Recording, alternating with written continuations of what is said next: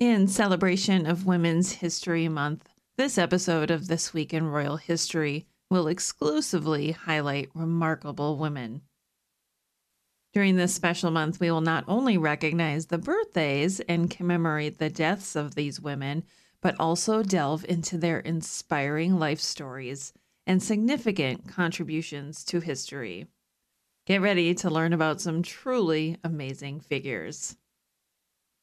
The Tudors Dynasty Podcast.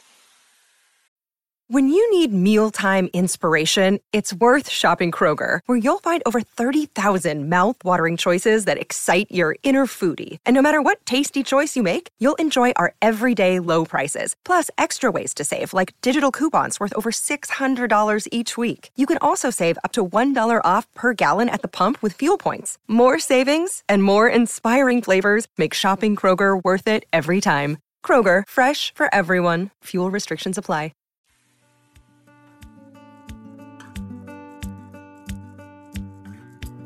Imagine stepping back in time to the lavish court of Georgian England, a world of intrigue, politics, and royal scandal. It's the year 1749, and the 19th of March marks the birth of a young princess, Louisa Anne, the daughter of Frederick, Prince of Wales, and Augusta of Saxe-Gotha. Her birthplace is Leicester House, an opulent mansion in the heart of London, where the finest nobility gather to celebrate this momentous occasion. But Louisa's life is far from the fairy tale that one might imagine for a royal princess. Despite her privileged upbringing and illustrious family connections, she is plagued by poor health from an early age. Her delicate constitution casts a shadow over her future, and as she grows older, it becomes clear that her prospects for marriage and a happy life are limited. Despite her frailty, Louisa is a remarkable young woman, beloved by her family and close friends. Her sister, in particular, is a constant companion, and together they share a deep bond that transcends their royal status. As the years pass, Louisa's condition worsens, and by the time she's a young woman, she is confined to her sickbed, an invalid whose life is marked by pain and suffering. But even in her darkest moments, she remains a symbol of strength and resilience, a reminder that even in the most trying circumstances, there is always hope and courage. Sadly, Louisa's life is cut short, and at just 19 years old, she passes away at Carlton House in London. Her death is a blow to her family and the wider royal court, who mourn her passing and pay tribute to her memory. Today, her legacy lives on, remembered as a young woman whose grace, courage, and resilience inspired those around her. Her final resting place is Westminster Abbey, where she lies in peace, a testament to the enduring spirit of the human soul. It's the year 1469, and in the heart of London's Westminster Palace, a young princess is born. Her name is Cecily, and she is the daughter of Edward IV and Elizabeth Woodville, a royal couple whose influence stretches across the entire country. As Cecily grows up, she is immersed in the world of royalty, with connections to no less than 8 of England's kings and queens. Her position as daughter, sister, and aunt to the most powerful figures in the land grants her a unique perspective on the courtly machinations and political intrigues of the time. But Cecily's life is not without its trials and tribulations. Betrothed twice in her youth to princes of Scotland, her father's sudden death in 1483 changes her life forever. Declared illegitimate by her uncle, Richard III, along with her siblings, including her brother Edward V, Cecily's future is uncertain. Despite these setbacks, Cecily perseveres. She marries John Wells, a staunch Lancastrian and half-brother to Henry VII's mother, in 1487. Together, they have 2 daughters, but tragedy strikes when both girls die young. John's death in 1499 leaves Cecily grieving, but she finds solace in her role at court. Cecily becomes involved in various royal ceremonies, including attending her sister's coronation and carrying the train of Catherine of Aragon at her wedding to Prince Arthur. But her life takes a dramatic turn when she marries Thomas Kyme of Lincolnshire, a squire of low birth. Henry VII, furious at this alliance, banishes Cecily from court and confiscates her estates. Despite the turmoil, Cecily remains resilient, and Margaret Beaufort, Henry's mother, allows her and Thomas to reside at her property, Collyweston Palace. Cecily's life ends when she passes away on the Isle of Wight in 1507. Now let's flash forward a century to the Elizabethan era, a time of religious turmoil and political intrigue. Meet Anne Dacre, a young girl born into a family of nobles in the north of England on the 21st of March, 1557. After the untimely death of her father and mother, Anne is raised by her devout Catholic grandmother, where she receives a religious education from a Catholic priest. Despite being surrounded by a Protestant court, Anne boldly converts to Catholicism and marries Philip Howard, a fellow Catholic. However, their faiths put them in danger, and they both end up under house arrest. Anne gives birth to a son while Philip is imprisoned in the Tower of London, but tragically, he never gets to meet his son, as he died in the tower. Anne is left to raise their child alone and struggles financially, being denied her inheritance. But through it all, Anne Dacre remains true to her faith and love for her family. Let's travel forward in time to the late Tudor and Stuart eras of England, a time of great change, upheaval, and royal intrigue. It's the year 1590, and in the heart of Yorkshire's Skipton Castle, a young princess is born. Her name is Anne, and she is the only surviving child of George Clifford, 3rd Earl of Cumberland, and Lady Margaret Russell. Her parents live separately after losing their 2 elder sons, leaving Anne as the sole heir to her father's titles and estates. As a child, Anne captures the attention of Queen Elizabeth I, who takes a special interest in the young lady. She dances and masks with Anne of Denmark, the queen consort to James I of England, and becomes known for her grace, intelligence, and charm. Anne's life takes a dramatic turn when she marries Richard Sackville, 3rd Earl of Dorset, in 1609.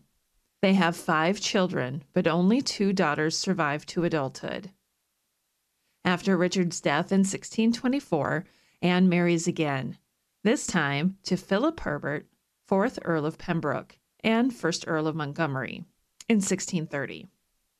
Although they do not have any children together, their union is a happy one, and they enjoy a long and loving relationship. Anne's life is not without its challenges, however. Despite being the sole surviving child of her father, she is excluded from inheriting the earldom of Cumberland, which instead passes to her uncle. It's not until her cousin dies without male heirs in 1643 that Anne finally inherits her father's estates in Westmoreland. As a wealthy landowner, she becomes known for restoring churches in her territories and expanding her family's castles. Prepare to journey forward in time to the Victorian era of England, an age of a remarkable transformation and progress, when a young princess shall be born in the prestigious Kensington Palace. Her name was Victoria Mary Augusta Louise Olga Pauline Claudine Agnes. But to the world, she would be known as Queen Mary, one of the most beloved and influential queens in British history. As a child, Mary of Teck enjoyed a privileged upbringing, playing with her royal cousins and spending time with her family in their elegant London home. But tragedy struck when she became engaged to Prince Albert Victor, the eldest son of the Prince of Wales, only for him to die 6 weeks later during an influenza pandemic. In the midst of her grief, Mary found solace in the arms of Albert's younger brother, Prince George, Duke of York. They fell in love and were married in a lavish ceremony at St. James's Palace in 1893. Little did they know then that they would go on to become one of the most beloved and iconic royal couples in British history. Throughout her long and storied life, Mary of Teck proved to be a true champion of the people, dedicating herself to charity work and supporting her husband, King George V, during World War I. She rationed food at the palace and visited servicemen at hospitals, earning the respect and admiration of the British people. As George's reign drew to a close, Mary remained a steadfast and loyal advisor, helping him with his speeches and offering her insights on history and royalty. Tragically, Mary of Teck's life was marked by loss and heartbreak. She lost her beloved husband, King George V, and then her son, King George VI, less than a year later. But her legacy endures to this day, a testament to her enduring strength, grace, and compassion. Queen Mary, Mary of Teck, died on the 24th of March, 1953, just 10 weeks before the coronation of her granddaughter, Queen Elizabeth II. She was the first English-born queen consort since Catherine Parr, wife of Henry VIII, and her influence and impact on British history will never be forgotten. Imagine traveling back in time to the 13th century, a time of knights, castles, and royal alliances. It's the year 1242 in Bordeaux, France. A baby girl is born to the King and Queen of England. Her name is Beatrice, and she will go on to become a key player in the intricate politics and powerful struggles of medieval Europe. Growing up in a royal household, Beatrice was surrounded by her siblings, including her beloved younger sister, who tragically passed away at a young age. But as she grew older, Beatrice became a force to be reckoned with in her own right. In 1260, at the age of 17, Beatrice married John de Dreux, heir to the Duchy of Brittany, in a strategic move that helped to form an alliance between England and France. Their union brought the Earldom of Richmond under English control, cementing Beatrice's place in the complex web of medieval politics. Over the years, Beatrice and John had 6 children, and she proved to be a devoted wife and mother, committed to her family and her duties as a member of the royal court. But tragically, Beatrice's life was cut short when she passed away in London in 1275. Despite her accomplishments, she was never officially styled as Duchess of Brittany, as her husband only became Duke after her death. Today, Beatrice is remembered as a key player in the intricate politics and power struggles of medieval Europe, a woman who played a pivotal role in the alliances and relationships that shaped the course of history. She was buried at Greyfriars Church in London, her legacy a testament to the enduring power and influence of medieval queens and princesses who shaped the world we know today. Imagine a time of grand castles, powerful kings, and noble ladies.